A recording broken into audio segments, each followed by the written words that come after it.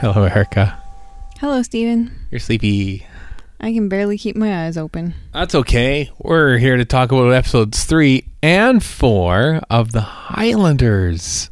Yeah, it's 12:37 a.m. 2 episodes was overly ambitious. A little bit. I wanted to finish a story. We haven't done a 2-episode Lazy Doctor Who in a really long time. Mm-hmm. And I felt that not enough happened in episode 3 to warrant an episode unto itself. So that's why we pressed on to episode 4.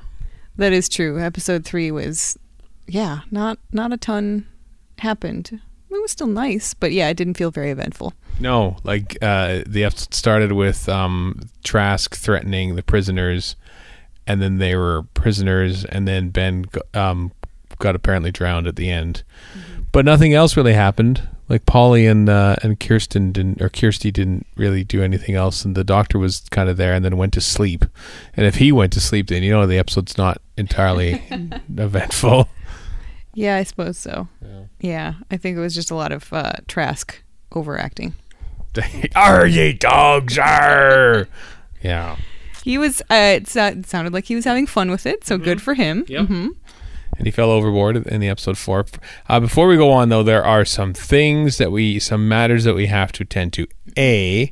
Last episode, because we're lazy, we didn't take notice of this, was our 100th episode of Lazy Doctor Who. Yay, 100 episodes! That's right, and so I guess now it's 101, which is a palindrome, which is even cooler. So happy 101st, dear. Happy 101st, also dear.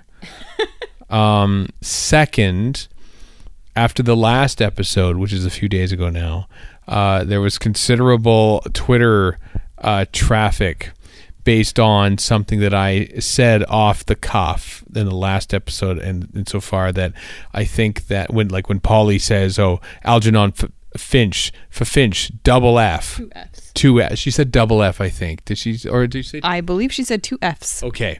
And I said, possibly jokingly, that this is the only instance that in Doctor Who history that someone mentions the production code of the story in the actual dialogue in the episode. And did Twitter go back and forth with the mostly British male sector of the fandom trying to come up with other examples, and most of them settling on, well, surely they say a or in An Unearthly Child a lot of the times, which doesn't count. If you're saying no. That's UH. Yeah. Mm-hmm. Sorry. Yeah. And then they went through B and C and everything else. But let's look at it this way: the only single alphabetical production code, I think, potentially. Yeah. Or the only time perhaps that they actually mention the letter. Because, sure, they say B, meaning the word B. Yeah. Yes, they say C, meaning, to visualize with one's eyes or the thing that you sail on. It's possible that in one of the other episodes they mentioned the letter, D or E or F or something, but I don't know. I think that the fact that not only is the letter mentioned, but it's, the 2 Fs is called out. I think that's, it may not have been on purpose, but it might have been, because that's kind of a, you don't think so? I absolutely do not think so. 100% I do not think so. I just think it's funny. Perhaps the Voord, when he gets knifed in the back and falls into that vat in episode 1 of The Keys of Marinus. Perhaps if he went E into but he doesn't actually do that even. No, that would be pronouncing. That would not be mentioning the letter. Yeah. Unless, that Voord's favorite letter was E, and he's very sad that he's going to die, so he can never see or write or say the letter E again. So he calls it out. Sadly, I'm so tired. You see how many it's a lot of work being a Doctor Who fan trying to get to things. So anyway, double F. And a third thing, I remember 2 Fs. Thank you. I was talking about last episode, I think, about the writers, and also when Jamie became a companion, and this was written by Elwyn James. Jones. Elwyn Jones? Elwyn Jones. Elwyn. Initially, it was written by him. He said, "Yeah, sure, I'll write a thing on the Highlanders." But then, by the time it came for him to actually write the story, he had been seconded on some other show to write about that. So this thing was pretty much a page one rewrite by Jerry Davis. Full stop. But early on in the planning stages of this story, it was Ennis Lloyd, the producer, and Jerry Davis, the script editor and writer, sort of came upon the character of Jamie, and they sort of thought, you know what? This character might be a potential companion. So they actually took great care in casting him, and they shot the early footage, like all the stuff like on the boat deck and in the water and stuff, and I think on location as well. They shot that like before they videotaped anything. And then they realized, I think they stopped filming at like November 16th, and like 5 days later they went back and shot the last TARDIS scene again, except with this time with Jamie actually going into the TARDIS. So in the space of like 5 days after initial filming, they decided, yeah, we want him as a companion. So originally they were writing the character thinking we might want him to be a companion, and then after they cast him, they changed their mind and weren't sure? No, I think they were just they cast someone who they liked on the off chance, or with the potential of him becoming a companion. They wanted to see him in action perhaps a little bit more, see how he actually meshed with the cast and everything like that. And then once they saw that he was getting along very well with them, they cast him as a companion. Gotcha. Yeah. And so Jamie went off into the TARDIS at the end of this.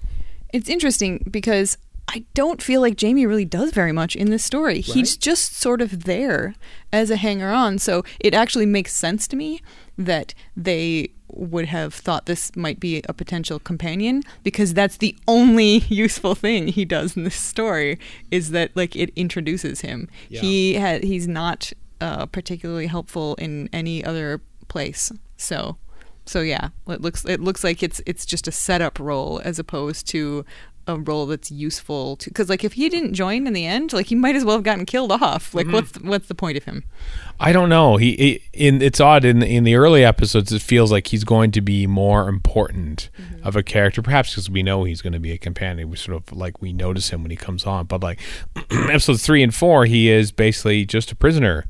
And he only stays behind when all the rest of the Highlanders go off to France to sort of help the Doctor and the Time Team get back to the TARDIS. And he doesn't really have a good reason for that either. He just says, "Oh, they'll never catch me. Oh, I thought my luck would be better, in the woods or whatever in the Highlands than on the boat with all of the other people that I know in my life." This doesn't make any sense at all, except that this Jamie guy isn't so bright. But he's fallen in love with the Doctor. I guess so, but even then, it's not like they've had any scenes together in the last 2 episodes, That's true. Yeah, so weird. It's just like it's plot convenience. Like it's done because the writers wanted it done that way. Why does Jamie leave the boat? Because the script says so. Yeah, pretty much. And little does Ben know that half of your lines, mate, are going to be given over to this new guy over the next few episodes. So don't look so cheery now, mister. Yeah. Teehee.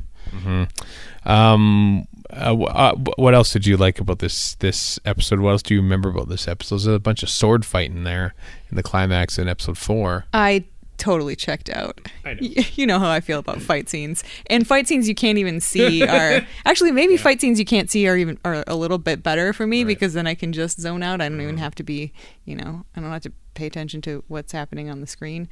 It was nice to have Fraser Hines sort of narrating and saying, which character is doing what. Because sometimes even when it's a moving picture, it's hard to tell who is where because, it's on video and it's black and white, or sometimes it's on film and it's not looking the greatest. So actually having Fraser Hines narrate and talk about, Trask versus his old captain and how they're, stabbing at each other and all that kind of stuff. I think I actually got a clearer picture of that part of the fight than I would have had I seen it happen. Narration helps in many cases. I like that. Well, 2 things. I like that Algernon Finch gets kind of a bit of a hero's arc.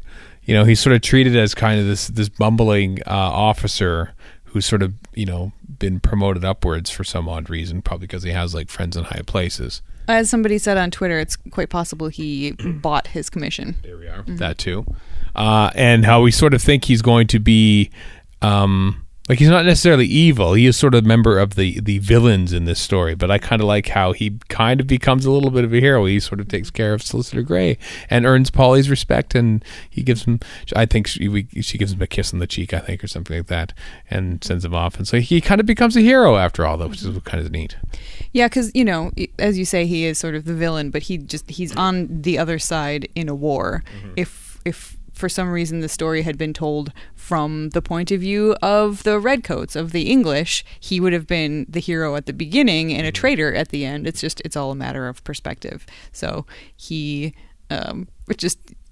poor guy, like by the end he was just sort of overwrought, but you could tell Polly had completely charmed him by the end. As she says, like she asks him why you did this, and he said, to put a villain in his place. He even though he's on the other side in the war, he didn't like the fact that this guy, what was his name again? Gray. Yes, that Gray was basically breaking the law and sending people off into, indentured servitude, which might as well be slavery, because it really was. And yeah, so he definitely sticks to his code of honor. But then she says, that's not the only reason, is it? And he says, no, meaning basically, I charmed you, right? Yeah, you charmed me. It's very sweet and innocent. Good old sweet and innocent Doctor Who love stories. I think it's interesting to see Troughton again, sort of like for the first half of episode 3, sort of dressed up as the old woman. And then he becomes, in the first part of episode 4, he's a redcoat in disguise, and then he goes back to Dr. Von Ver. Very rarely is he actually good old proper the Doctor in this, and you can kind of get a feel that Troughton himself isn't quite sure of what the Doctor is to him, and so he's kind of hiding behind other disguises until he sort of finds out himself. Well, I can tell you what the Doctor is not, and that is humble. Because there are at least a couple of different times in here where Polly says, oh, you're wonderful, you're fantastic. And each time he's like, yes, I am. I know. Which was an interesting, interesting sort of take on the character. I don't remember if that lasts, but... No, I don't think it does. Just like the I should like a hat like that is nearing the end of its very short life, because he says it at least once. He says it in episode 4.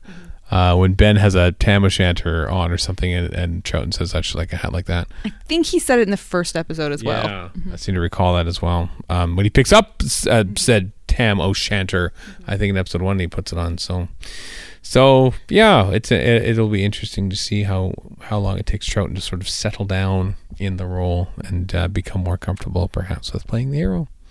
Well. Yep, it's always interesting to see the first story or two from a Doctor. And I mean, back in this day and age, the first story that you see with the Doctor is the first story that the Doctor, that he was in. Whereas later on, that's not the case anymore. Certainly not now. They usually, shoot a middle of the season episode first to give the actor time to sort of settle into the role. And that was not the way television worked back then. They were just doing it on the fly. So, yeah. From week to week, William Hartnell was the Doctor 1 week before, well, 2 weeks before they shot Power of the Daleks episode 1. Like, it was just like that kind of turnover in those days. They didn't really have time to sort of settle down and sort of gather how. That's amazing, isn't it? Because, when Matt Smith was announced, for instance, it was January 3rd, 2009. He basically has his first full episode, The 11th Hour, in April of 2010. And well before that, he was cast. So, like, there's like months of consideration about him, what kind of character he's going to be before his castings have been announced, and then it takes a long time for those scripts to be written, and it's a much more thought out process where kind of like Morton Dill and Stephen Taylor as Peter Purvis in The Chase, over 3 weeks he's being cast as a new companion. It's just it's a window into how TV was produced back then. It was factory television, really. Yeah, really was. Perhaps that's why it was all erased, and we have to watch telesnaps. Yep, but at least we have the telesnaps and the audio and the narration. Yeah, as complete a picture as we can get. we're nearing the end of our telesnap run, thankfully, because the next story has some poor telesnap reconstructions for episodes 1 and 4. Admittedly so, because the restoration team were told to do it the exact way, rather, just sort of like just put telesnaps in order of how they were in relation to the audio, and that's it. There's no opening or closing title scene, because I haven't even watched them yet for The Underwater Menace. The Underwater Menace came out on a DVD a long time ago now, and I said to myself, I'm going to save this DVD until it's time for us to do Lazy Doctor Who. This is back when we were doing a little more frequent, perhaps. I think our frequency has picked up a little bit more. So I'm looking forward to watching this, because I've only seen a rough cut of episode 2 before it was properly restored. And so the first time I get to watch a good proper version of episode 2, which is moving pictures, of course, will be with you for Lazy Doctor Who. Oh my God, that's so exciting. Yeah. Yay, thank you. Yeah, and we'll watch episode 1, though, which will be some sort of telesnap recon in our next episode of Lazy Doctor Who. Yay. Now it's time to go to sleep. Yay. Goodbye. Goodbye.